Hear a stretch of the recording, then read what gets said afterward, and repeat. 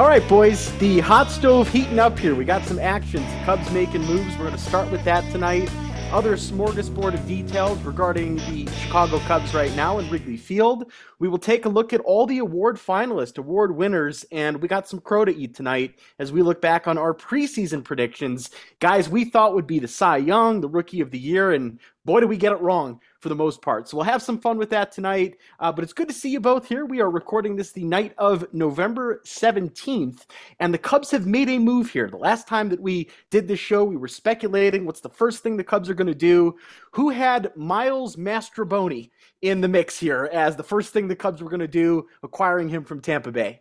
I did not have Miles Mastrobuoni in the mix. It's great alliteration, but he was not in my mix. Sounds like a pasta dish you get somewhere. It does. Go to Rizzo's and get yourself a nice big bowl of some Mastrobuoni with meat sauce. He is an infielder. He's an outfielder, plays a little bit of everything. Not much time in the major leagues last year, but Jeremy showed some power in the AAA affiliate for Tampa Bay. It cost the Cubs here a single-A pitcher, so not a huge deposit in terms of talent. And now you got a guy here with David Bote, with Zach McKinstry in the mix. Where does Miles Mastrobuoni fit in here with the Cubs next year? Yeah, it's an interesting kind of move I think the Cubs made, to go out and get an infielder. The Cubs have had success, with those Italian infielders. I remember when they went out kind of in a similar situation, they got Tommy La Stella right before, I think, was it 2015? About 140 men. The Braves couldn't fit him on their roster. And so, yeah, he's also had pretty good on-base percentages. Like, he's been a guy who's been able to get on base, plays a lot of positions, probably doesn't play any of them very well, or like above average, but he can play in a lot of different spots. I think, it's interesting that they made this move after they acquired Zach McKinstry last year, who you would kind of expect to be kind of a part of the future because it was part of, a deadline day deal to get Zach McKinstry. So I think since he has three options, I'm kind of expecting him to start in the year in Iowa. Since he has the ability to go down there, not really, but he seems like a guy who can come up, contribute off the bench, and play a bunch of positions. And he's an interesting guy to have in the system. And Tampa Bay's had so many guys they had to get rid of because they just have so much talent. So if you're kind of taking Tampa's cast-offs, like, there's still talent there.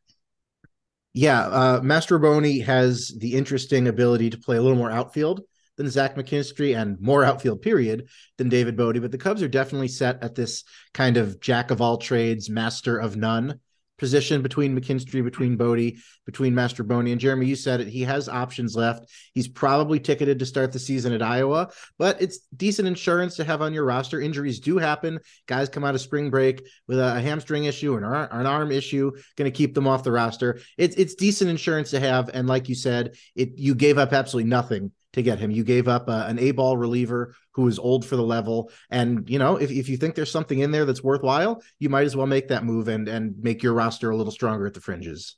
Yeah, he doesn't really hit the ball hard. Like, he's not, he, as you said, he did show a little bit of power last year at AAA, but he's not a guy who like really cranks the ball pretty hard. But like he has like pretty big on base percentages. Like, that's the thing that interests me. Like, he has, he's a career 370 pretty much on base in the minor leagues. I think that's pretty solid if you could, play a bunch of different positions, show some power, show some pop at certain opportunities. Like, I don't want to compare him to Ben Zobrist, obviously, because that's just like a special player, switch hitter. But like, if you can kind of come out of here with like a poor man's kind of version of Ben Zobrist, I think that's kind of an interesting piece to add to next year's team.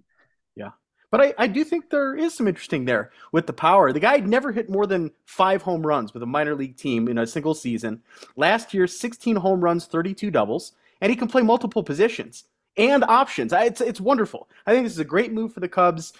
They made some moves with the 40-man. We'll get to that in a minute. But this is a very low-risk, potential high-upside move here, and it's important depth. I just prefer a guy like this, honestly, over David Bote, over Zach McKinstry. I think this is a better option for the Cubs as somebody who can come up and help the team. And while we won't see him likely break camp with the team, as you're saying, Jeremy, he's going to be up next year. He's going to play some games for the Cubs, and I think he's going to contribute. And not only that, he holds the distinction of being the first player in Tampa Bay Rays history to do something. And that, of course, is where number 78. He made his major league debut late last season. The Rays assigned him number 78, the first wearer of that number in Tampa Bay Rays history. So he can always say that. He can always say that he was the first number 78 in the long, illustrious, storied history of the Tampa Bay MLB franchise. Yeah, Randall's, he's got the numbers. He's the numbers guy here. Keep us up to date with that. And I think it's interesting, Mastrobuoni, he's kind of different, I would guess, than David Bote, because Bote kind of being the guy that maybe doesn't fit all the different places in the out, or excuse me, on the field, and doesn't play the outfield, obviously, but probably hits the ball a little bit harder, though that hasn't always translated into success at the big league level. Like, that's something that I've always been kind of excited about David Bote. He hits the ball so hard, but it hasn't always translated. And I still expect David Bote to be back next year, because I just can't imagine him foregoing that contract. Like, he's not going to give up that contract and be a free agent, because he's probably not going to get that deal. So they'll probably both start in Iowa next year. Yeah, exactly. I think Bote will be in the Cubs organization. He's just going to be in Des Moines. Right. And for me, the ship has sailed on David Bote. Like, I wanted it to work for him. I don't think it's going to work out in Chicago. And the sad thing with it is he hasn't been healthy. That's been a big part of the problem for him. And he's had like fluke injuries. That injury on the south side where he slipped on a ball that was hidden in an ad on the side of the field and, messed up his body. It's disappointing, but I like the Cubs are making moves, because I'm expecting nothing out of David Bote. If he wants to surprise me, great, but I think that ship has sailed. Yeah, he's gotten a lot of chances. And, the game we were at, he busted up that shoulder on the base pass, kind of a Mark Prior situation. Also got a fluke injuries. But, yeah, I just think that, I like having depth. Like, I've always talked about, being a guy who likes, getting marginal value. So I always like having the more depth you could possibly have, the more guys you can throw into the mix. I always like having more of it. And I think that's why Tampa's been so successful for a long period of time, because they don't have a room for so many guys. And I like the idea of the Cubs, like, kind of taking some of those guys, building and trying to get to that position where it's like, okay, well, maybe at some point we won't have room for guys, and we'll have to try to figure out ways to get everybody we want on our 40-man. Randall, you optimistic or pessimistic about David Bote these days? Pessimistic. Jeremy, I know, has always been a big fan of Bote because he hits the ball hard, and that's fine. I think he's had a lot of chances. I think he's gotten a lot of stretches where he's gotten those everyday starts. He's gotten those everyday starter plate appearances, and it's just never completely translated. So, I'm not trying to badmouth Bote here. I think he's a capable ball player. I'm just never expecting him to break out and be that everyday player that I think the Cubs hoped he would become at one position or another. I think he's a perfectly fine utility man. He's got a little bit of power. Like Jeremy said, he hits the ball hard. He's got that exit velocity that we all love. But I just think he's one of those players who is forever going to get exposed if you start him for an elongated period of time. And that's fine. There are a lot of players who have had very productive careers, but haven't necessarily been everyday starters. And I just think it's time to start counting on David Bote to not be that everyday starter. Well, me personally, I just want to say I never counted on. I mean, I've always hoped everybody would blossom into something, but I've always just thought of him as like a guy who would come in and fill spots and hit the ball hard. And unfortunately, it doesn't seem like he kind of has done that. But I am excited. I'm not excited is the wrong word. I do think he'll be in the system next year, and so maybe starting off in Iowa, maybe that can kind of jumpstart something next year. Yeah. We'll see if he can push his way back. But I agree with you. He's gotten a ton of chances, and he's never quite shown the ability to where he can take full advantage of that. And obviously he's been paid. He's going to continue to get paid. But the guy's got pride, man. He's a ball player. He's been a ball player his whole life. He's playing for everything next year. And that's good. You want guys going into spring training and maybe opening the season in the minor leagues with that incentive to get things back up and going at the major league level. So we'll see what happens with him. A lot of eyes on him here in Colorado as well, growing up in Longmont, and his dad, Coach. Something that I remember Jeremy and I were at a ball game a couple years ago, and folks behind us, not a big fan of the Botes. So interesting to get that dynamic when you're going out to a ballpark. Cubs make another 40-man roster moves. Currently sits at 39 as a couple of minor leaguers get the move up to the 40-man. Two outfielders, Kevin Alcantara, Brendan Davis. Those are names we're expecting big things from. But I want to start with the two pitchers here. Ben Brown, Ryan Jensen, couple of right-handers. Randall, the Cubs prioritizing these guys and protecting them, moving them to the 40-man. Yeah, one of these weeks that I don't envy Jed Hoyer and his player development staff, because you've got a lot of guys in the minor league system who could be attractive to other teams as Rule 5 picks, and you can only protect so many of them. Ben Brown's not necessarily a surprise. He's one of your trade acquisitions, and you got him for maybe your best trade chip that you actually traded away at the deadline last year. So you're not inclined to let another team snipe that guy away from you and let him develop in their system. Something that jumped out to me about Brandon Davis, and I was thinking about this the other day, it's certainly not a bad thing he's added to the 40-man roster, but a guy with that kind of, who had that kind of prospect pedigree at one point, you kind of hope that you never have to add him to the 40-man in the offseason, because you hope he's able to play his way to the majors before he becomes Rule 5 eligible. And I think Davis was on track to do that before the back injury last year. But that's something that jumped out to me. It's like, I wonder if the Cubs hoped they would never have to add him to the 40-man roster in the offseason because they hoped he would have made his major league debut before that became necessary. Unfortunate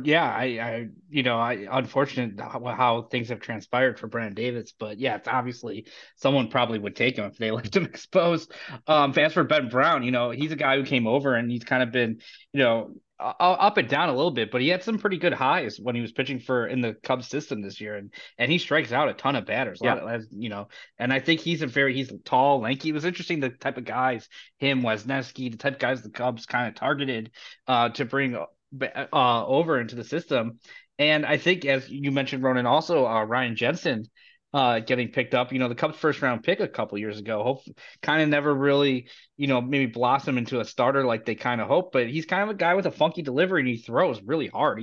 He can hit 100 miles an hour. So an interesting arm to have in the system. And unfortunately, I am a little disappointed that our boy Cam Sanders didn't get picked, because now he's left exposed, and I want Cam Sanders to make it his way at Wrigley. So hopefully nobody takes him in the Rule 5 draft, but as a reliever who can touch 100, there's a chance somebody might want to see if they could stick him in the back of a bullpen. Well, so I'm Jeremy, praying Cam Sanders does not get picked. I'll put two things you love together here. Maybe Cam Sanders will go the Randy Wells route, where he gets taken in the Rule 5 and then returned to the Cubs. And then you can say that Randy and Sanders are forever linked in Cubs history with the same roster Randy journey. Sanders, that is true. I hope, look, for Cam Sanders' sake, I hope he's in the major leagues next year, wherever that ends up being. As a Cub fan, obviously want to see him at Wrigley Field. I do think you expose him, someone's liable to take a good shot at him. But I am really excited about Ben Brown. Randall, you're saying Cubs traded David Robertson for him, a guy who ended up pitching in the World Series this year. Jeremy, you're saying he's a big guy, 6'6". He's just a really interesting presence out there on the mound and crushing it with the strikeouts, like 13 or so per 9 innings, something close to that. That's dominant type pitching. And Cubs have had a lot of success turning these pitchers into strikeout machines at the major league level. That's a name. We're going to be seeing him at Wrigley Field next year. And I'm going to continue my theme here of adding the stuff that doesn't really matter, but it's fun anyway. According to the Myrtle Beach Pelicans, Kevin Alcantara's nickname is the Jaguar, and that's a major league ready nickname. So I can see why they added him. That is a cool nickname. And just to go back to Ben Brown for a second, just talking about seeing him next year, like, he's also a guy that, even if they call him up, like, maybe they don't call him up to start initially. Maybe they call him up, bring him out of the bullpen. Like, a guy who, like, those strikeout numbers are wicked. Like, you imagine him coming out of the bullpen initially in his career. So, like, I think there's a bunch of different ways next year you could possibly see a guy like Ben Brown used at the major league level. And obviously they'll start him off probably in Iowa as a starter. But, like, you could see a guy like that. There's plenty of starters. Even last year, Hayden Wesneski got his start in the bullpen with the Cubs before they moved him into the rotation.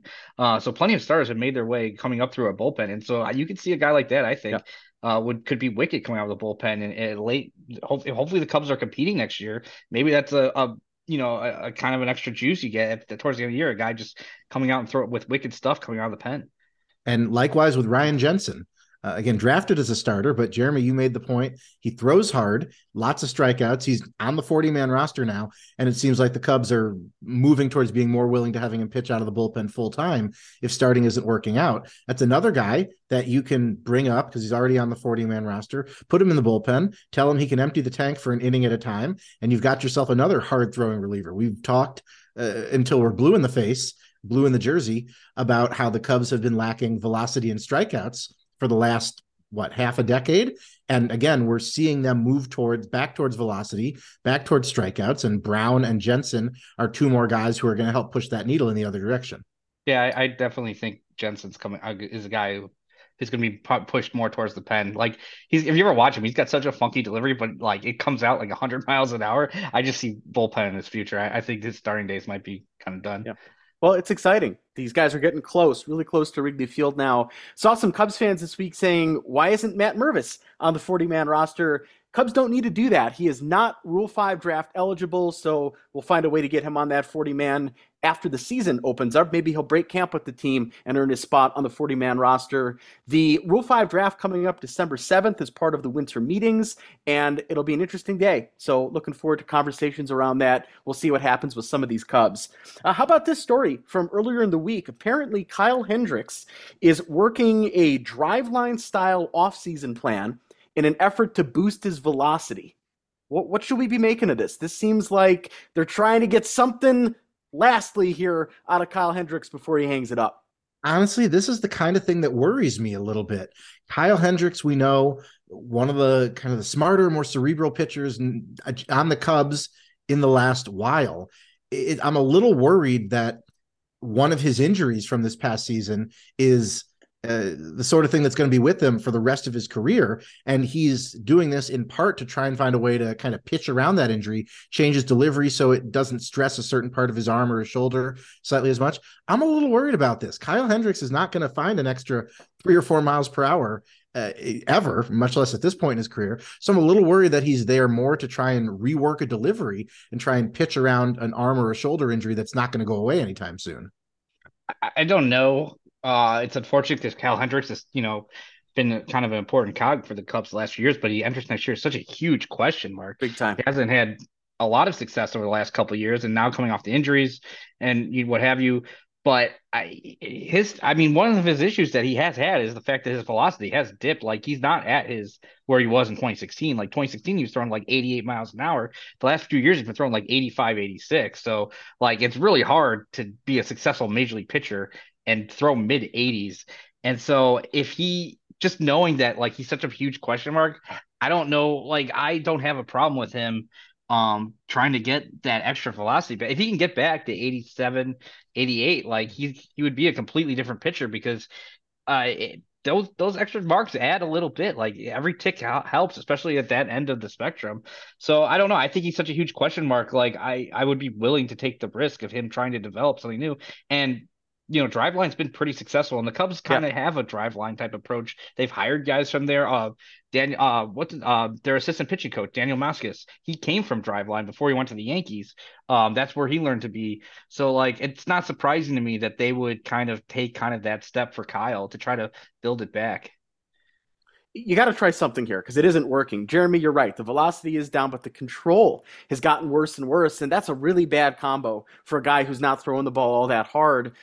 Less velocity and more walks, things like that are going to lead to problems for you. So you got to try it.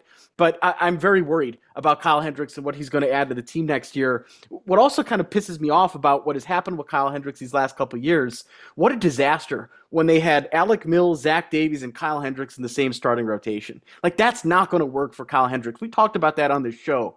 Kyle Hendricks might work in between 2 hard-throwing guys just to give a lineup a little bit of a different look. But when you got softy out there, bad combination, and it hasn't worked out for him. So at least next year, the Cubs do have a little bit more firepower. We expect them to add more to the starting rotation. That may have a positive effect on Kyle, but it seems like they're trying everything at this point because he is, to your point, Jeremy, a big question mark going into next year. And I don't want the Cubs counting on anything from him next year. Build this roster expecting nothing from Kyle Hendricks, and then let's be pleasantly surprised if he earns a spot and pitches well, because it seems as if he's done. The good thing is the Cubs seemingly have a lot of kind of depth guys that could fit at the end of a rotation. We talked about Justin Steele, Keegan Thompson, Hayden Wesneski, a lot of guys, your 3 through 5. They don't have a lot top, 1, 2 guys, but guys that could fit like in 3 through 5 spots. So Kyle, it's not super important to get Kyle Hendricks back on, in that spot if he doesn't succeed, but it would be very nice. It would be a huge boon if you can get anything out of Kyle Hendricks next year. If he could be a reliable starter every 5th day, you're not expecting an ace. You're not expecting a 2.13 or whatever he had when he led the league in ERA, I believe, in 2016. Like, that's probably not going to come back. But a guy who can get out there, compete, give you 5-6 innings every 5th day would be a huge bonus, I think, for the Cubs. Push everybody down, make everybody else's job easier. So hopefully, like, I'm not counting on it, like you said, Ronan, but hopefully you your goal is to build back to that. So hopefully Kyle's a smart dude, as Oh Randall yeah. said. Like I don't think he's going to take unnecessary risks necessarily. So I trust Kyle, and I think he knows kind of what he wants to do with his mechanics, his throwing motion, the way he wants to pitch. So I'm kind of excited. We'll see if it succeeds. It probably won't, to be honest, but maybe there's some hope there. Yeah. Well, the last remaining member of the 2016 World Series team, of course, David Ross is back now in a manager role, but an important Cub in Cubs history. And trust me, I feel like crap saying I think he's done, right? I don't feel good about that. I hope he proves me wrong. He's proven so many people wrong to get to where he's at this point in his career. It just seems like it's a bad combination of things. And pretty cool, though, that the Cubs are trying something here, going to Driveline and seeing if they can get some oomph back in that fastball for him. And Ronan, you asked me once some years ago, as Hendricks was on a downturn ahead of kind of recovering a little bit, you asked me, is Kyle Hendricks done in that way that you do, in that kind of clip tone that you do, that voice that you do? We all know it. And I said to you, if he is, he still had a great career. He still had pitched one of the most important games in Cubs history. And we can't forget that. Even if Kyle Hendricks is done, cooked, finito, never to pitch effectively or at all again, he still got the win in a pennant clinching Cubs game, the only pennant clinching Cubs game any of us have seen to date. Even if his career is over, he still had a legendary career as a Chicago Cub. He also pitched pretty well in Game 7. Not He did. gonna lie there. Yeah. So like He that was did. pretty good too. But Rowan, you mentioned he's overcome doubters before. Like I admit I was a doubter. I didn't think a guy coming in throwing 87, 80 miles an hour, I thought he'd get blown up. And most guys that do that, every once in a while you find the guy that's able to succeed. And fortunately for the Cubs and for Kyle Hendricks, like he was proved to be that guy. He just had such pinpoint command, as you mentioned, Ronan, earlier today, that he's kind of lost that command a little bit, but he had that pinpoint command. And so, he's always kind of developed. Like he didn't have a curveball when he first came out. Then he developed a curveball and he has multiple changeups. He's always kind of gained it and figured out a way to succeed. So, I'm going to give Kyle Hendricks that chance. If adding a couple ticks of velocities, he's able to do that, I do think it would make a big difference for him. I am a little worried about his shoulder and his injury issues. Just not being able to get back out there. But Kyle Hendricks, I would give him every shot he can to come back out there and be a successful major league pitcher. And that injury thing's annoying because mostly in his career, he has been healthy. Had a little bit of an injury, if you remember, in 2017. Other than that, he's made at least 30 starts 5 different times in his career. And there was the pandemic season where he made 12 starts that year. If you play a full season, maybe he gets to 30 there as well. So disappointing last year, just 16 starts, but he's working it this offseason. And anything from him next year will be a huge boost for the Chicago Cubs. And we're pulling for him because he's the man. He's always going to be the man. And he's had an awesome, awesome time here in Chicago. Represented the organization very well, too. He's never been a guy anybody has had a problem with, any issues off the field. You want guys like Kyle Hendricks on your team, and let's hope he can figure it out. Maybe someday he'll be a pitching coach in Major League Baseball. Maybe he'll go that route. Spiciest thing he ever did was have root beer instead of warm milk one night. Oh, wow. Man, Randall. Let's talk about offense here. Talk about firepower and all that good stuff. Shortstops are the headliners here in this free agent class. There's 4 big-time names: Carlos Correa, Xander Bogaerts, Trey Turner, and Dansby Swanson. So these are the 4 names here. I got 2 questions for you. I want to make sure that we separate them. Who do you want, and who do you think the Cubs will get? Those are not necessarily the same thing here. Randall, Cubs want to be in on one of these big-time shortstops. Who do you think the Cubs will sign? My answer is actually the same. The want and the get, it's Carlos Correa for both for me. I think he's the best. I think he's the best all-around hitter. Yeah, I think he's the best all-around hitter, maybe tied with Bogaerts, but I think he's got more power than Trey Turner. I think he's a better hitter than Dansby Swanson, who has had 2 pretty good years after a lot of years that were just kind of mediocre, or I guess slightly above average. But most of all, I think Correa's defense will translate best to third base down the line if you do have to move him that way. Now, I think Bogaerts will too. I don't think Turner would translate particularly well as a third baseman. I don't think Swanson would translate particularly well as a third baseman. I think Correa is either the best or the second best all-around hitter, and I think he's got the glove and the arm that will best translate to third base if you do have to move him down the line. He's my want, and I think the Cubs will get. I think Jed is zeroed in on his guy, and I think he's their plan 1. I think he's their plan 1A, and I think they're going to pursue him until they can't anymore. Jeremy, who do you want? I want I would say I want Carlos Correa because I think he's the best out of the four. I do think he's probably the best there. I think he's the best player out of those four players. I think his defense has gone down a little bit, but I do agree with Randall. I think he can transition pretty well to third base, and I think he's also the youngest. I think of the four, so I like the idea of him playing, in Chicago as a Cub. And so I'm a big Carlos Correa fan. I think it'd be kind of funny because when he came up, around Chris Bryant at that time, there was some talk about, oh, who's better, Correa or Bryant? It'd be nice to have the Cubs to have both of them. Together would have been nice, but also at one point to have both of them. And I see Carlos Correa. I really would like to see him in Cubs pinstripes. I think he's the guy that I want. Though my close number two would be Trey Turner. I really like Trey Turner. Are either of you put off by maybe the baggage or the association with the Astros? Because that's the thing with Correa that I think sucks.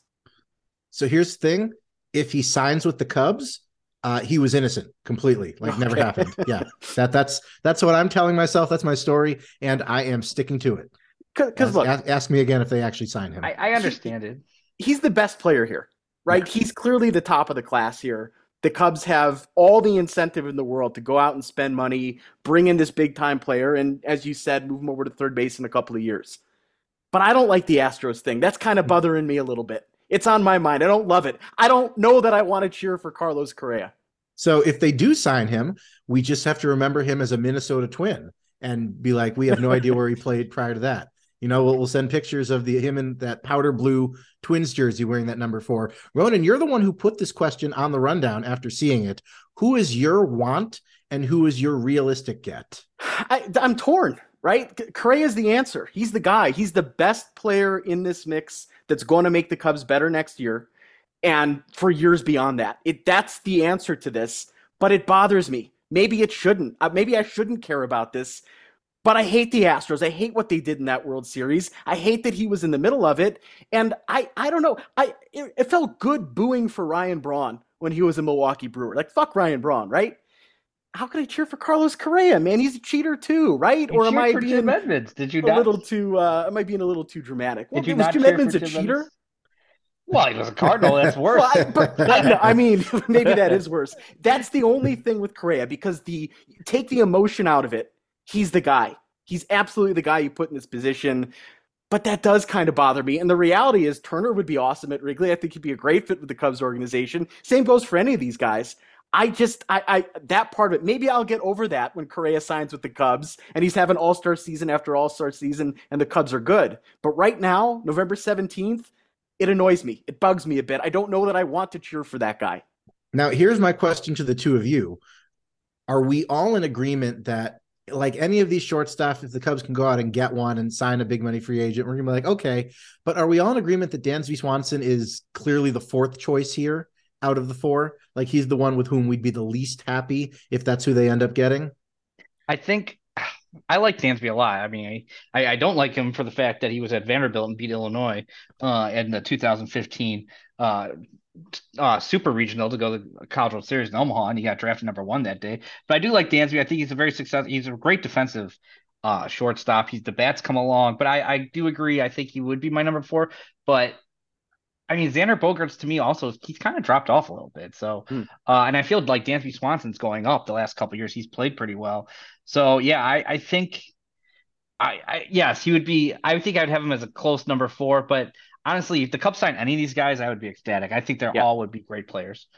I think that's right. And it obviously depends what else you do. Like, okay, you have Dansby Swanson. Dansby had a monster season last year for a very good Atlanta team that was struggling and then turned it on. He had 6.5 WAR last year. It's a very, very good season. I think he'd fit fine in at Wrigley. I don't think he's the top line guy, but you put him. You go out, you get a first baseman. I've been chirping for Jose Abreu here these last couple of weeks. You go get a top-of-the-line starting pitcher, a defensive center fielder. You got a lineup here that's coming together. This thing is looking to be a team that's going to be very competitive in that division next season. So maybe so, Randall. I am a big fan of Dansby.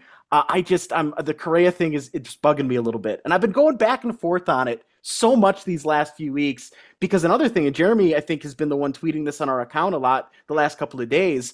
All the press right now, including Marquee and all these analysts they put on Marquee, it's all Correa to the Cubs. Where there is smoke, there's fire. And when the Cubs TV station is lighting some of those flames, there's definitely some fire there. Yeah, that's what I was gonna say. Like, I mean, it's weird to me that Marquee is multiple like days in a row. They're putting up like different people saying that Carlos Correa to the Cubs. Like you have multiple Cubs beat writers saying it in Sharma and Gordon Wittenmyer. And that Gordon Wittenmyer is not really a guy who's going to go out there and I feel like say those types of things. You have John Morosi's he was pimping it last year too, but he's doing it again this year. And then you have Marquee like promoting it. Now I'm not saying Marquee knows anything because they probably keep the baseball ops and Marquee pretty separate, pretty big wall. But like there's got to be something to it if the Cubs if all these guys are saying it. I'm not saying they'll sign him, but there has to be some pretty high interest. Randall, you agree? I mean, I know you hate the rumors. Yeah, again, there's nothing that says less to me than team is interested in player. What was it earlier this week? The Astros have identified Anthony Rizzo as their top target, and then the very next night he re-upped with the Yankees on a multi-year deal. It means absolutely nothing to me, but it would be good to know that the Cubs do have interest in Correa, and I think we know that they have interest in Correa, even if that interest is just that they are a team in search of a good player at a premium position and he's available. Again, it doesn't really say much, but it would be good to know that Jed is pursuing Carlos Correa, not just that they're interested in him, that he's actively discussing with Boris, parameters of what a contract would look like, what the Cubs would need to pony up. I'd be much happier to hear that. And I suppose if Sahadev Sharma, a guy who's not really prone to hyperbole, is, saying he's smelling this smoke too, there's probably a little something to it. But again, the rumors are a dime a dozen. I could start a rumor right now saying, a source told me, and I think people would probably pick it up and run with it. Sign the guy already. Enough with the rumors. Have one of the blue check marks tell one of the real blue check marks, not somebody who bought their blue check mark, Elon. Have one of the blue check marks tell us Correa to the Cubs is close. Like, just do it already. Enough with the rumors. Enough with the sources. Get it done. Randall wants it done before Thanksgiving. Correct. Yeah. I want it done before Thanksgiving. I want to toast Carlos Correa to the Cubs at my Thanksgiving dinner. Turkey and Correa. Correa. Turkey, mashed potatoes, and Correa casserole. Theo Epstein, and I'm not sure if Jed... but Theo Epstein got Curt Schilling done, I think, on at Thanksgiving dinner. Yeah, Thanksgiving dinner, I really hope Jed does not sign Curt Schilling at Thanksgiving dinner, because that would pose a whole host of new problems. Well, I think Randall might feel worse about Curt Schilling to the Cubs than Ronan feels about Carlos Correa. But that is correct. I'm going to be honest. I don't think I would feel really anything. I mean, I think he'd be like, yeah, it's annoying. He played for the Astros and he was part of it, but like, he's a Cub now. I feel like, I mean, maybe if the Cubs played in that World Series and we got screwed out of it like the Dodgers did, I might feel a little differently. But like, I feel like there's so many people that have done worse things to the Cubs or any Chicago team that ended up being on Chicago teams. And I'm like, I was able to get over and root for them. I was able to root for Dennis Rodman. I was able to root for, Jim Edmonds, who I mentioned before, who didn't really, I was able to root for other certain players that have come over. And so like, I think I would have no problem rooting for Carlos Correa. I'd be very happy.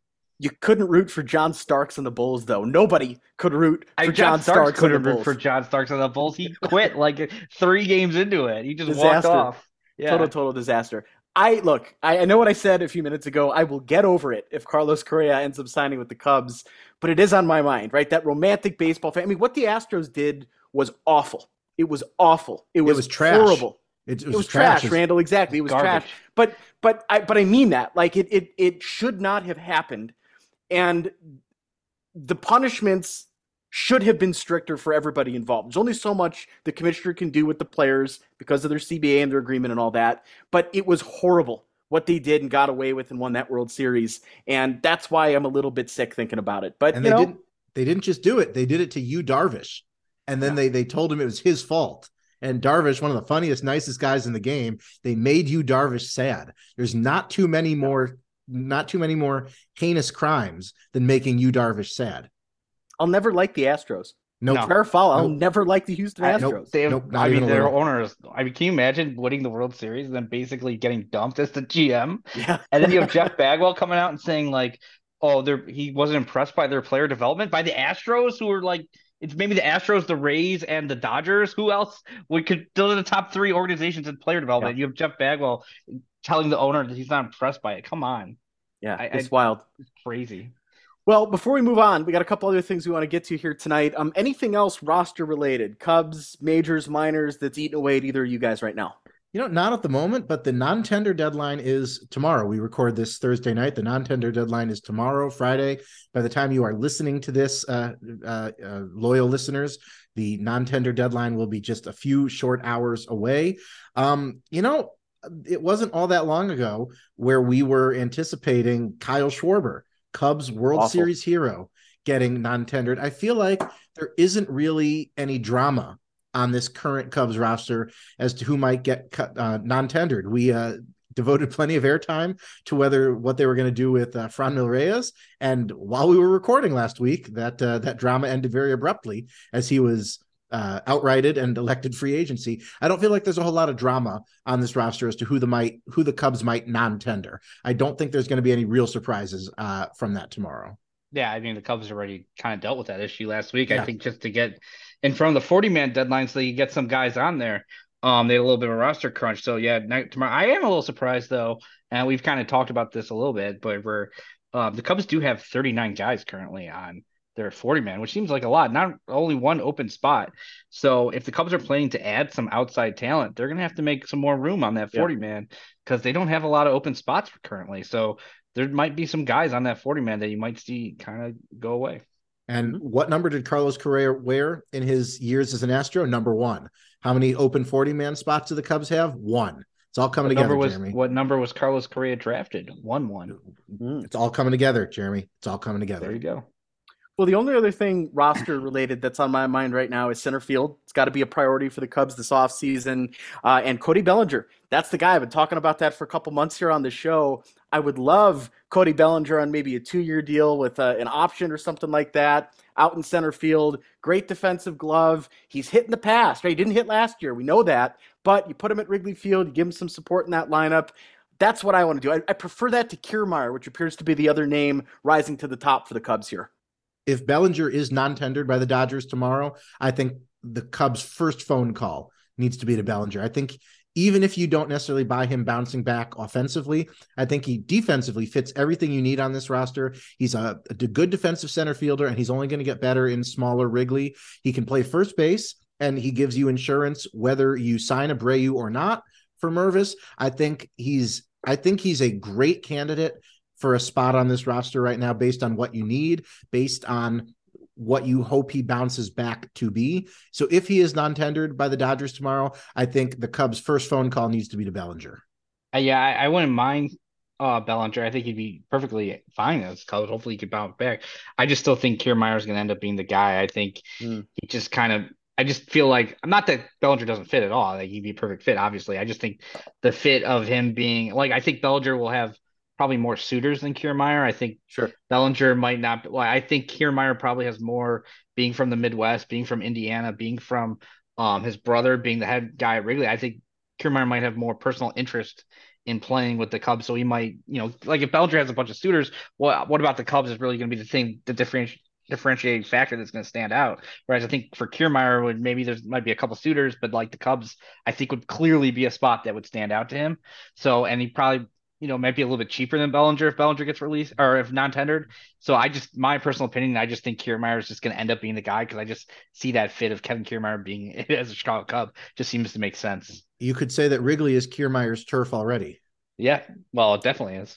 You could say that. I don't know that I would say that. What you got me thinking about, though, is there a bigger jump in all of baseball if you are the groundskeeper, right? Going from Tampa Bay to Wrigley Field in terms of all the things that you got to be responsible for, because Wrigley also obviously is the ivy on the outfield wall. You got to manicure that. But going from that awful ballpark in St. Petersburg, I don't even want to call it a ballpark. It's a hockey arena that sort of became this major league stadium. That's got to be one of the biggest jumps in baseball. Yeah, you've got to deal with real dirt instead of the ground up rubber or whatever. You've got to deal with real grass instead of the turf. You go from taking care of a fake bonsai plant to taking care of a whole greenhouse, basically. And you would think if the Kiermaier brothers do end up together, that they would have pretty good, communication as to what maybe Kevin likes out there in center field, or the players. Dan Kiermaier could maybe curtail the ballpark a little bit, the field a little bit to fit some more the players. Not that he doesn't do it anyways, but like you would think the communication level would be pretty high there. I'm just imagining Kevin Kiermaier making like a diving play in the outfield at Wrigley and kicking up a chunk of dirt or whatever, and his brother texts his phone during the game. Kevin gets back to his locker and finds a text that says, "Hey, fix your divots, jackass." Yeah, exactly. Well, it does make me a little bit nostalgic and sad about, there used to be a time in Major League Baseball in our lifetime where there were big differences between these ballparks, and a lot of it has been standardized. Obviously, a difference between a domed stadium in Tampa Bay and a place like Wrigley Field, but Wrigley was always known when we were growing up. The thick infield grass, you had the crown, which caused guys literally to fall down when they were running around on the field. That stuff has all gone away. The ballpark at Wrigley, the field itself, really not all that different from most outdoor ballparks anymore. But it's one of the bygone eras of baseball, right? Jeremy, how many times when we were kids did Steve Stone talk about the thick infield grass and it benefiting certain pitchers at Wrigley Field? That was a huge storyline as we were falling in love with this team. Yeah, I remember even, thinking like 10, 15 years ago, like, oh, this guy's a great sinker pitcher. He'd fit really well in at Wrigley Field with the tall grass. I always remember the Cubs were always a team that kind of had thick grass, tall grass. The ball would get slowed down. But another thing that they took away obviously would be the mounds on the foul lines. That obviously takes away from the fielding. You used to see guys run up, get lost, lose track of where they were at the mound or the pitchers on the sideline. So yeah, now that they've leveled out Wrigley, which was it, they obviously updated the drainage, did lots of things, made it more modern on the field, which overall is probably better for the actual gameplay, playing of games. But it does take a little bit out of the charm, the charisma, the nostalgia of like, there's these little differences and these little kind of things that set Wrigley Field apart. And so yeah, that is something I do miss. Yeah, that's the one thing I do miss about old Wrigley is the bullpens that were on the field. Seeing the relievers sitting there, Travis Wood, when he was in the bullpen, he pioneered that game where none of the relievers would flinch in the face of a foul ball. They'd sit there and get hit in the shin. It was always great sitting on either the home bullpen and listening to the chatter, or, saying some words to a guy, or sitting on the road bullpen and saying some other words to a guy. So I do miss the bullpens on the field. That was a big part of the character at Wrigley, and I do miss that. I do miss the visuals, and I do miss the what it brought to sitting in the ballpark. Chad Noble, the bullpen catcher, That's big right. part of that game. Chad Noble, big part of that game. And who can forget the Los Angeles Dodgers throwing punches? Chad Cubs Kreuter. fans down the right field line. Chad. A fan plucked a hat off of somebody there. Down in the bullpen. Chad Kreuter goes up into the crowd. Man, what a wild scene! That one guy won like $400,000 in a lawsuit because they tossed out the wrong guy. Well, speaking of ugly ballparks, we talked about Tampa Bay a minute ago. The ugliest new ballpark in the sport, that is the one the Texas Rangers call home. Big Home news Depot, for them Home Depot today. Stadium. It looks like a shed, a big ugly shed, and it kind of looks at other moments like the Houston ballpark. I was going to say Enron, but Minute Maid Park. It's like a weird, more modern, uglier version. If you could actually make an uglier version of the ballpark in Houston, they managed to do it with the Texas Rangers. They're getting the All-Star game in 2024, so a big day for their organization. Minute Maid Park with no pumpkins, as we will never forget Ron Santo pointing out. I'm going to call this the COVID All-Star game. Manfred, in his brief comments today, as he, in the middle of a busy schedule of jamming his thumb up his own ass, he mentioned how the Texas Rangers, you heard me, he mentioned how the Texas Rangers hosted the COVID bubble playoffs in 2020 at their ballpark. And this feels like not an illegal like quid pro. It just feels like Manfred feels like he's kind of returning the favor there. I would say it would have been like Wrigley's. It would have been Wrigley's All-Star game if Manfred weren't doing it for that reason. And we're just going to have to hope that it's 2025 now. So if it's not 2025, the earliest it is going to be 2027. And that blows because Wrigley is fully renovated and it should have an All-Star game a lot sooner than that. Next year, 2023, Seattle gets it, Texas in 2024, 2025 is open, and 2026 goes to the ballpark in Philadelphia. So, Jeremy, 25, that seems to be the magic number here for the Cubs. Yeah, the one thing has always been that, like, if you get a new ballpark, if you renovate your ballpark, you get the All-Star game. And so it makes sense that Texas would get one with a new ballpark. But Wrigley has been renovated. Wrigley's been, and it's been 30 plus years now, 1990. So even if they get it in 2025. That's 35 years it'll be since Wrigley hosted the game. There's only 30 teams. So like if everybody hosted it once, that's still more. So but yeah, it would be nice for Wrigley Field to get the All-Star game. I believe it. Eddie Vedder believes it. It's the crown jewel, right? So I think that, I really would love to see Wrigley Field get the All-Star game, and it has to be coming soon. Like, we can't be waiting that long. We can't be waiting almost 40 years for the All-Star game to come to Wrigley Field, which is such a beautiful ballpark. You would think you would want to show it off. I know it's not a brand new stadium, but that's the whole point. It's 100 plus years old. Like, show it off. It's just been updated. And I know Tom Ricketts definitely wants the All-Star game. Oh yeah. Well, Tom Ricketts likes money, and that's fair because everybody likes money. And it should be noted that if the Cubs do not host it in 2025, it's a question of what other ballpark is going to host it, just because everyone else has hosted an All-Star game fairly recently. And even Philadelphia, Jeremy, correct me if I'm wrong, they last hosted in 1996. Is that correct? Veterans.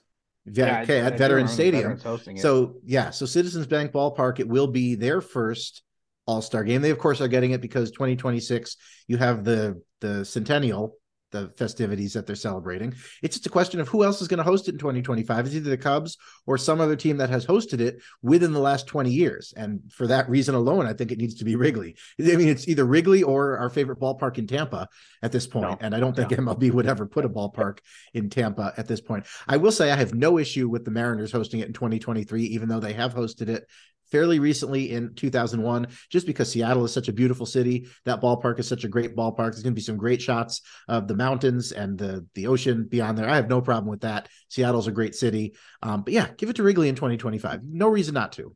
Seattle doing some renovations to the ballpark too, so they're going to modernize it a little bit in advance of the All-Star game next year. Guys, it's happening. Cubs are getting it in 2025, and boy, what a summer that's going to be in Chicago. We expect the Cubs are going to be very, very good in 2025. All the renovations are going to be done. The sports book is open. This is going to be modern Wrigley Field at its peak with a good ball club. It is happening there. And just to clarify, Randall, the 250th anniversary of American independence in Philadelphia the following year. So it's centennial related. I was on the right path. Franklin's Tower there and the bell and all that good stuff in Philadelphia. Awesome city. There were great hosts for some World Series games this year, and that's going to be a lot of fun for them. One other ballpark-related thing kind of crossed the desk here. Cubs hosting a winter wonderland at Wrigley Field. That opens tomorrow. $5 gets you into Wrigley Field. You got to pay a little bit more if you want to ice skate, do the big snow slide sledding thing that they've got in right field. But here's the thing. I'm coming home next month in December. I got about 10 or 11 days. I'm going to be in the Chicago area, and damn well I'm paying $5 to go step inside Wrigley Field because I've never been in Wrigley Field in December, and I'm looking forward to it. I would pay twice that to walk around Wrigley Field in the winter when it's not hosting baseball. So the Cubs are selling themselves short here. Cubs, you could charge me $10 and I would go do that. But yeah, the Cubs have been hosting their winter wonderland thing at Wrigley for a couple of years now. They put on the market in Gallagher Way, which is still there, but now they are expanding it, of course, into the ballpark proper. And the great photos from Wrigley Aerials, find that account on Twitter at Wrigley Aerials, gets these great photos of the ballpark from above. They've got everything set up. They've got the ice rink set up in what is, I believe, shallow right field. They've got the infield all dressed up. And yeah, it's kitschy. And, there's probably a lot of older people and younger people grumbling at Ricketts, the Napervilification of Wrigley Field. But it's an excuse to be inside Wrigley Field in December. And again, I will pay $5 for that excuse, and I will only complain a little bit about it. Yeah, don't give Tom Ricketts any ideas there, Randall, because that double your money right there. That's going to happen if he listens That's to right. podcast. He's going to listen to our podcast. He's going to stop me at the door and said, "No, sir, you said you'd pay $10, pony up." And I'm okay. Well, you got me. You're listening. So I'll pay you the fee. Which are you most excited for? The chimney toss, the snow pitch, the ice skating? Standing in the outfield at Wrigley Field. Standing in the outfield and taking pictures on the phone. That's precisely what I'm most excited for, is the standing in the outfield ride. It is free. There is no additional charge, and you can stay on it as long as you want. Ice bumper cars, Randall? I've done the ice. I've done the ice bumper cars. They're kind of overrated. So yeah, I've done it once, and I'm. But have you done it with Ronan in a separate car? Have I done it? No. Will I do it? No, because Absolutely, you will. Ronan is going to do to me what you, Jeremy, once did to me in Ronan's backyard, and he's going to put me through the glass, and I'm going to end up flying into the outfield. And Ronan's going to complain it was my fault. He's going to tell the attendant, "Oh, this guy steered himself off the ice. Everybody saw that," and I'm just going to be sitting there steaming at it. So no, that's not happening. I'm not getting on the ice bumper cars with Ronan. It's not happening. Well, I've been on the field at Wrigley Field a few times over the years, sometimes with press credentials. When I was a kid, they used to have a thing called All-Star Kids Day, and I was on the field twice with that. Jeremy, have you ever been on the field at Wrigley Field? Yeah, I remember a couple years ago, well, more than probably 20 years ago. I was on the field for a fan appreciation day towards, Cool. the end of the year, and I always remember this. I thought it was funny. There was a guy walking on the in the outfield with no shoes on, and I remember thinking like he's walking around no shoes on, and the guy looks at me and my uncle and he goes, "Hallowed ground," and I'm like, "Oh, it's holy ground." He had to take his shoes off, and There were some I was shoeless people out there at Dead and yeah, Company this summer in the outfield as probably. well. Yeah, hallowed ground there too. So that's something I've always remembered. Yeah, that's a time I've been on the field at Wrigley. I'm trying to think if I've been on the field another time, but that one always is kind of seared in my image, just being in the outfield. Have you been out there, Randall? I have. I've toured Wrigley like a tourist a couple times. I have been.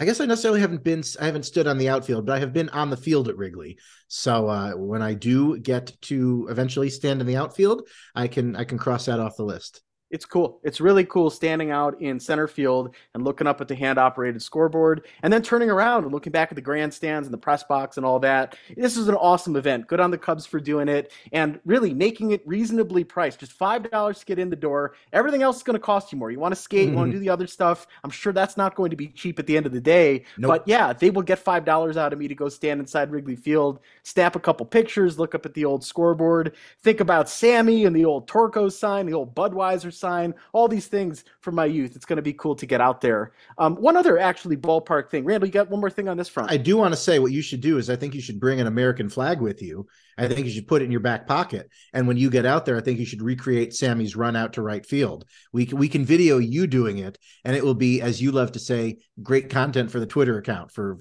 however much longer we have a Twitter account. Oh man, Randall, I got no issues keeping it going there on the old Twitter right now. But let's one other thing, ballpark related. Either of you see what happened with Kansas City yesterday? Their ownership group basically said, "Look, we want some public money. We want to move this team downtown. We want to build a new new ballpark in downtown Kansas City." If you've ever been to Kauffman Stadium, it's Out right in the next middle to of nowhere. yeah, it's out in the middle of nowhere. It's surrounded by parking lots. You got the football stadium over there as well. Sort of similar to like the Miller Park type setup where fans go to Royals games to tailgate, and that's a big part of the culture there. Well, a lot of modern teams are moving back downtown. So the renovations come out, the renderings rather, of what they want to do to the new ballpark, and that's out on Twitter. I encourage folks to take a look at it. If you've ever been to Kansas City, get an idea of where they want to put it. But I looked at those renderings, not enough fountains. They got a tiny fountain in right center field. That is a huge part of the identity of the Royals, that city, and that ballpark, Kauffman Stadium. You're getting rid of that and the crown vision in center field. Like the two most distinctive things about their current ballpark are basically removed, or I should correct myself, shrunken. Shrunken in the new renderings. I saw that and I said, that's horseshit. You got to do better than this design. The two things about Kansas City, fountains, crown vision, you got to have both in a new ballpark. Well, yeah, and the reason, they're basically wanting to move back into the city is they want somewhere where they can pretty much own all the land so they can put up some developments, right? Where they are right now, they can't put up any real. That's all these teams want to do nowadays. Ronan being out there in Denver, is they want, to put up their little real estate development. Obviously, Tom Ricketts buying everywhere outside Wrigley. You can't do that when you're in just a bunch of government-owned parking lots and the football stadium right next door. So yeah, they want that. The Bears are going to do the same thing. That's why they're moving from Soldier Field. They moved to Arlington Heights. So but yeah, it is a little disappointing. The renderings kind of like put it in the downtown area, like kind of fit in. And I agree with you. The fountains are what you think of when you think of Kauffman Stadium right now, and they're what you think of, and the crown with the scoreboard is what you think of as well. So yeah, you would think you want to keep those kind of iconic. Like if they're, I'm not going to say they're ever going to build a new Wrigley Field, But if they ever did, you would want the ivy and the brick wall and the scoreboard, something like that. So you got to make it so, as Jean-Luc Picard would say. They're going to move to Rosemont one of these years. It's going to happen. Or Kansas The City? Cubs? The Kansas City Royals are going to move to Rosemont. They'll become the Rosemont Royals. I just encourage baseball fans, if you're listening to this right now, look at those renderings and tell me that ballpark doesn't need more fountains and the crown vision, like the giant crown above the ballpark that the Kansas City Royals play in, right? It's the city of fountains. The renderings were not final. They're obviously trying to get some public support here, and a lot of people in Kansas City in the area there want nothing to do with this ballpark moving downtown. And it's been sort of a mixed bag. Like Atlanta moved out of the city, closer to their season ticket base. That's been a net positive for everybody says this new ballpark in Atlanta is the way to do it. So we'll see what happens with Kansas City. But I was at Kauffman Stadium a couple years ago, absolutely exceeded my expectations. It's a very, very cool ballpark. It's built in the 60s. They do not build anything like that anymore. And my advice to baseball fans, especially with the Cubs and Royals now playing every year, get down there, make it a priority, see it. And the fountains are awesome. Super, super cool to walk around that ballpark and see the fountains there. So we'll see what the Royals do. But a bad roster, goodness. Let them deal with that. All right, preseason, we made some predictions on who would win awards. Well, we've got the official award winners, and we swung and missed, guys, at a lot of this. So let's start here in the National League. Rookie of the Year ended up being an incredible battle between two Atlanta Braves. Michael Harris wins it, beating out his teammate pitcher Spencer Strider. This guy, Brendan Donovan, finishes also as a finalist here. He, of course, is St. Louis Cardinal. Randall, I saw a quote here, a stat on Mr. Brendan Donovan. It said, quote, he used his defensive versatility to become the first rookie in the rich history of the Cardinals to win a Gold Glove, but he doesn't win Rookie of the Year. So it goes to Michael Harris. Randall, you said Seiya. He's going to win it this year. Yeah, the homer vote not really coming through for me. The only stat that matters regarding Brendan Donovan is that there are not enough hand wank motions in all the world. That's the only stat that matters. He was a fantastic utility player, unfortunately for the wrong team here. I stand by it. I said Joey Bart of the San Francisco Giants. Was expecting big things for him. Didn't quite work out in his rookie year. O'Neal Cruz. Jeremy, that was your pick. Michael Harris told us all where to put it, and he led basically all the offensive stats for rookies. Hits, extra base hits, tied for the lead with home runs. Clearly the guy.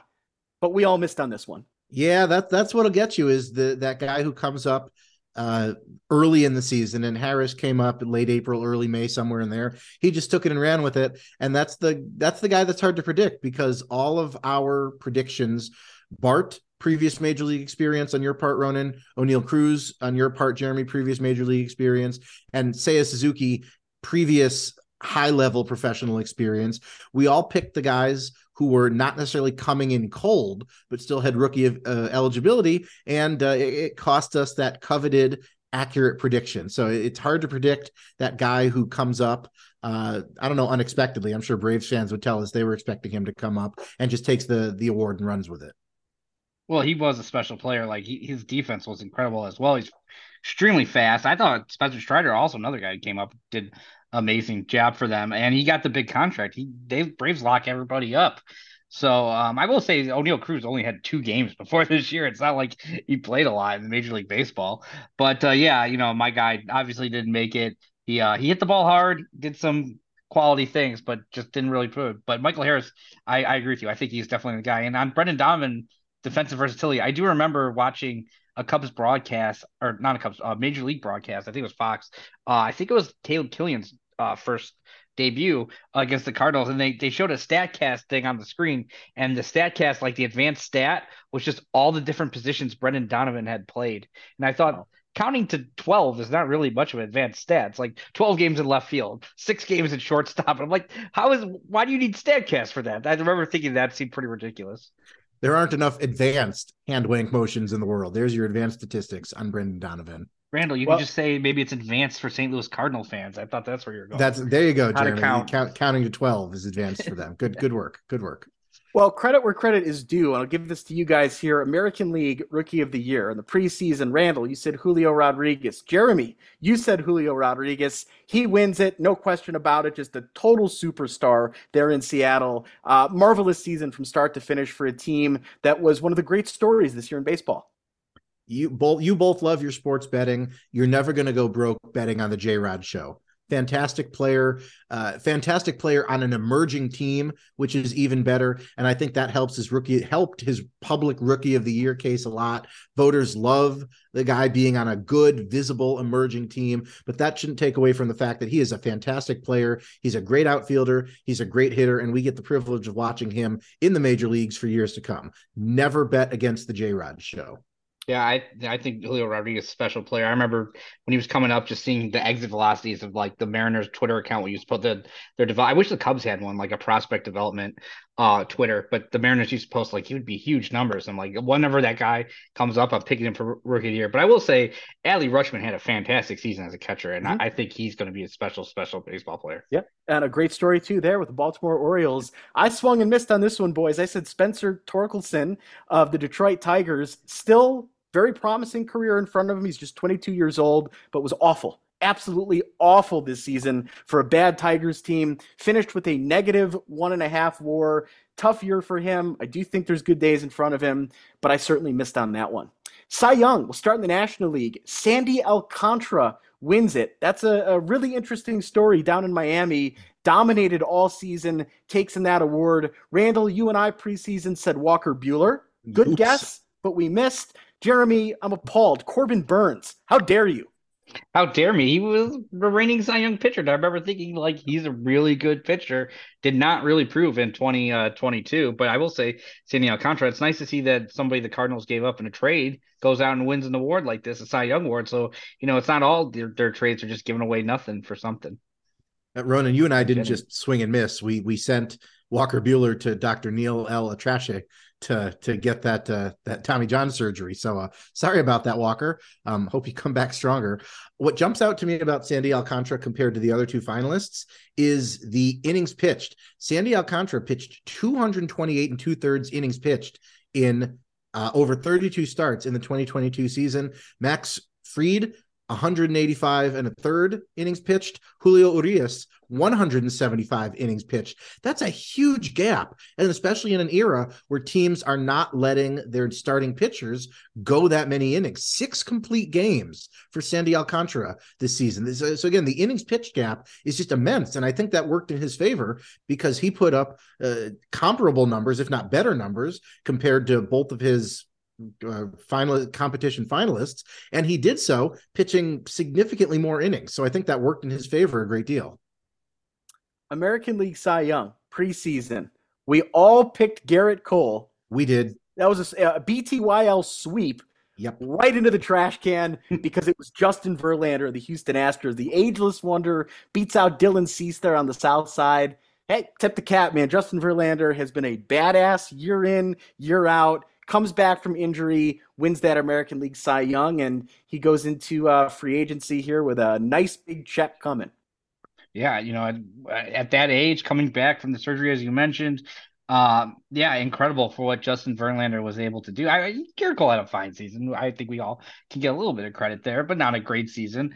But yeah, who knows? And maybe Justin Verlander, maybe the Cubs. And we know he was interested in the Cubs in the past, and turned out to be a mistake that the Cubs made in not really acquiring him. So maybe there's a chance the Cubs, come back. They'll maybe on the list, maybe. So hopefully we'll see where Justin Verlander goes in 2023.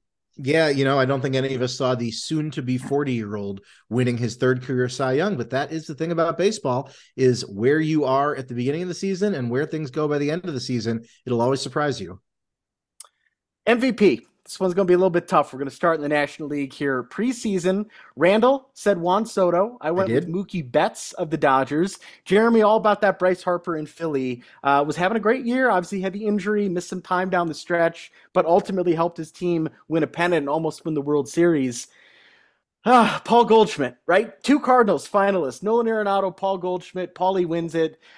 I got nothing else to say on that front. Nothing. The only thing I have to say is that this occurred to me last night. There was a 66.6% chance that a Cardinal was going to take home the MVP. That's not coincidence because the Cardinals are the devil.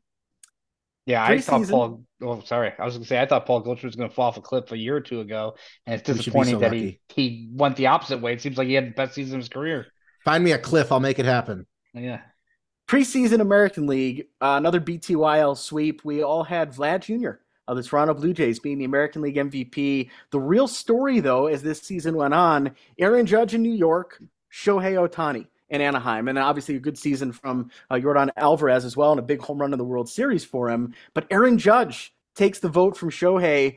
So we were all wrong with our preseason prediction. Did they get it right, though, in Judge over Ohtani? They certainly didn't get it wrong. For my money, I still would have picked Ohtani just because I think that what he does as a hitter and as a pitcher together, I just think it's impossible to top. CC Sabathia, fantastic personality, great career as a pitcher. He was promoting these terrific t-shirts that he or one of his cohorts had come up with. One side says Judge is the MVP, but the back says, but Ohtani is the best player on the planet. And I'm willing to accept that as a compromise.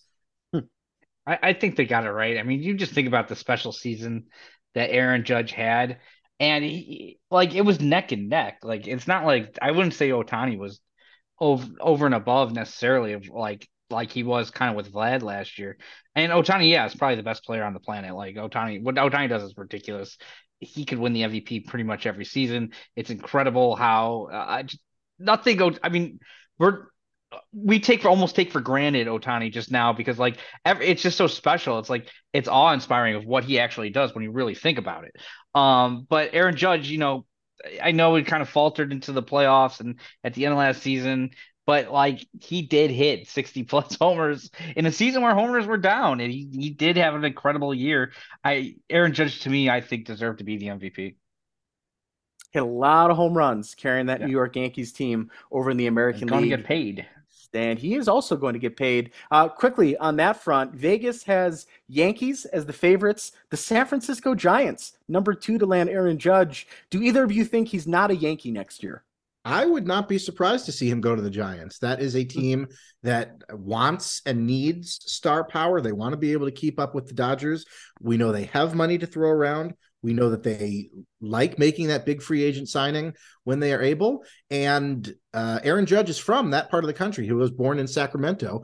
I would not at all be surprised to see the Giants introducing him in a cream, orange, and black number 99 jersey at the beautiful ballpark by the Bay at some point this winter. That would not surprise me one bit. I would still be surprised if Aaron Judge is not a Yankee. I just think, first of all, it seems like there's some, collusion going on especially with, Hale Steinbrenner coming out, basically telling everybody nobody's going to top me. Just let me have them pretty much. And then you have the Mets pretty much the article coming out saying, the Mets have already kind of agreed with the Yankees. We won't go after Judge. I don't know. I just can't see. It just seems to me that they're going to pay him whatever he wants.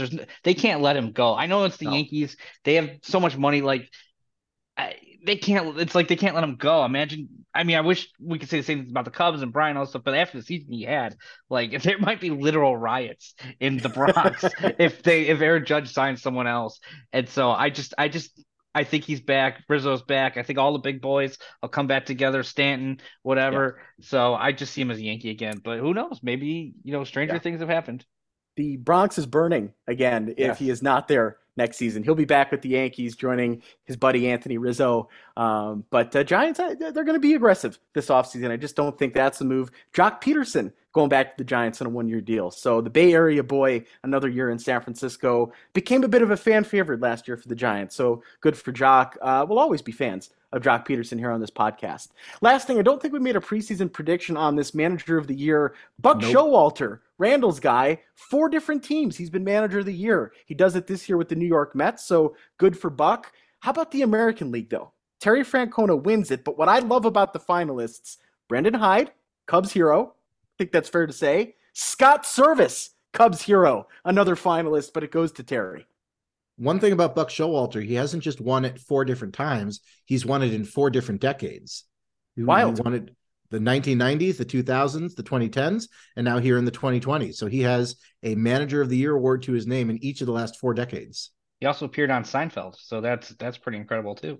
I think Buck Showalter has always been a great manager. I think probably has run his course a little sometimes in certain situations, but a guy like Dusty Baker, a guy like whatever, these guys have always been kind of good managers. Even 4 or 5 years, it might be time to move on.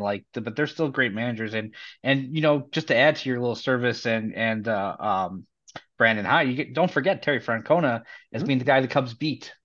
Okay, in the World Series. So there's I've not forgotten that. Thank you. Yes. I know you haven't. I just want to make sure as Randall would say, let's not forget, let's all remember that Cleveland blew a 3-1 lead. Absolutely.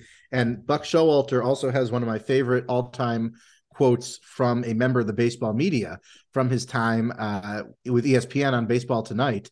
And Buck Showalter once talking about how they're sitting in the studio after the West Coast games. Someone just blew a save, and it's 11 o'clock on the East Coast, and they're still sitting there in the studio. And Buck Showalter talked about how John Kruk starts getting hangry, and Showalter has to drive Kruk through the Taco Bell drive-through. And Showalter was noted as saying, "You ever taken John Kruk through the Taco Bell drive-through? There's no taco salad back there when you take John Kruk through the Taco Bell drive-through." So Buck Showalter, also a very funny individual. Yeah, and Buck Showalter, just to build off of Buck Showalter notes, probably one of the very few managers who ever gave a player a book report in spring training.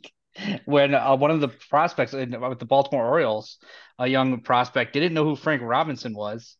Buck Showalter told him to go home, read up on Frank Robinson, and come back with a little book report for him to show him what he learned. So I think that was pretty fun and interesting for Buck Showalter with Orioles prospect when he was manager of the Orioles. And if my Seinfeld history is right, he's the one who agreed to George Costanza's suggestion to go to the cotton jerseys, which was good for a couple days and then not so good for the New York Yankees. But I will always tip the cap to Scott Service. 98 Cubs, a big part of that team, a playoff-bound team, and a guy who really has been a lifer in baseball. Many, many years in the Anaheim organization and minor league development. Now he gets a chance to manage here in Seattle. They're a team that a lot of casual fans are pulling for, I think, next year in the American League. Ton of talent, beautiful ballpark. Seattle is a team that's easy to root for when you're a National League Central Cubs fan out in the West Coast there. Yeah, go win that division. Take it from Houston. Fun team. And Trader Jerry, they make a lot of moves. They've already been making a lot of moves, already been making trades. So, they're going to be an active team this offseason. Speaking of active, we've done 90 of these podcasts. Unbelievable, guys. Last couple of years, many, many more coming. Traditionally like to do, though, on the show is reflect back on any Cubs who've worn the number corresponding with our show. Randall, any Cubs wear 90 over the years? There has been exactly one individual to wear number 90 in a Cubs uniform in any capacity in the regular season, and that is former staff assistant and just recently promoted to Major League coach Jonathan Moda, former minor league infielder for the Cubs.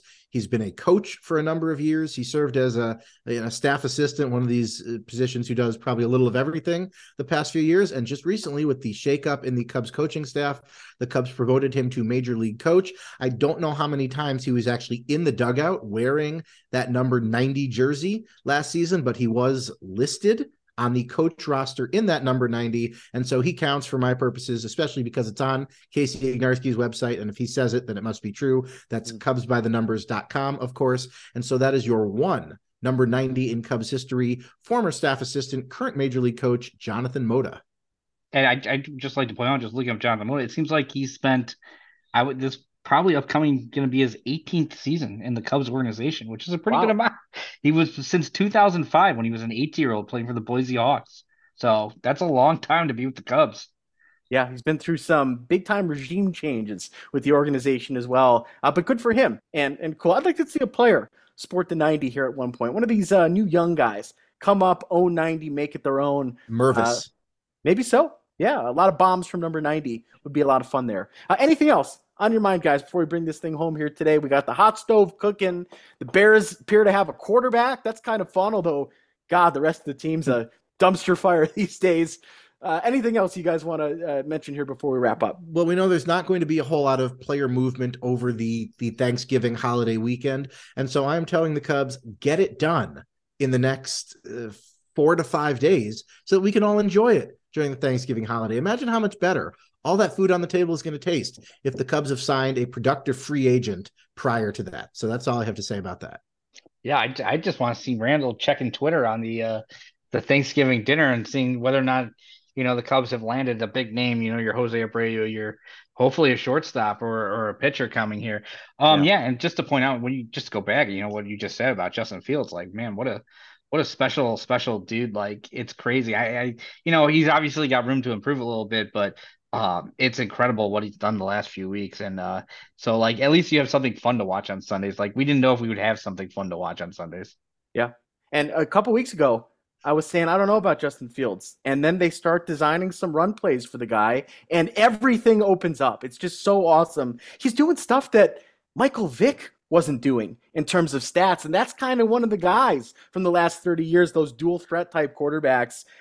Just really, really awesome to see that come together. I'm still a bit of a pessimist when it comes to the Bears. I'm sure this group will find a way to mess this up, but for his sake, he appears to be an incredible talent. And of course, the Bears have that game. You get the touchdown and can't make the extra point. So that's the Bears for you right now. One of these years, maybe they'll get it all together where the offense, the defense, and the special teams is all good at the same time. But we haven't really seen that in our lifetime. No, 06 is the closest thing I would say. Yeah, and there were problems on the offense, but special teams was good. Defense, really, really good. So we'll see where it goes there. We will do a emergency pod, whatever you want to call that, if something happens. If the Cubs sign Correa, if they go and get Abreu, if they make a big trade here, we'll jump in with it. But other than that, we're kind of waiting on some more news here from the Chicago Cubs. And when it breaks, we will have another episode here for you. We're still on Twitter, even though Randall's on the fence a little bit there. You can find us at BTYL Podcast. So give us a follow there, tell a friend, and we'll see you next time on Behind the Yellow Line.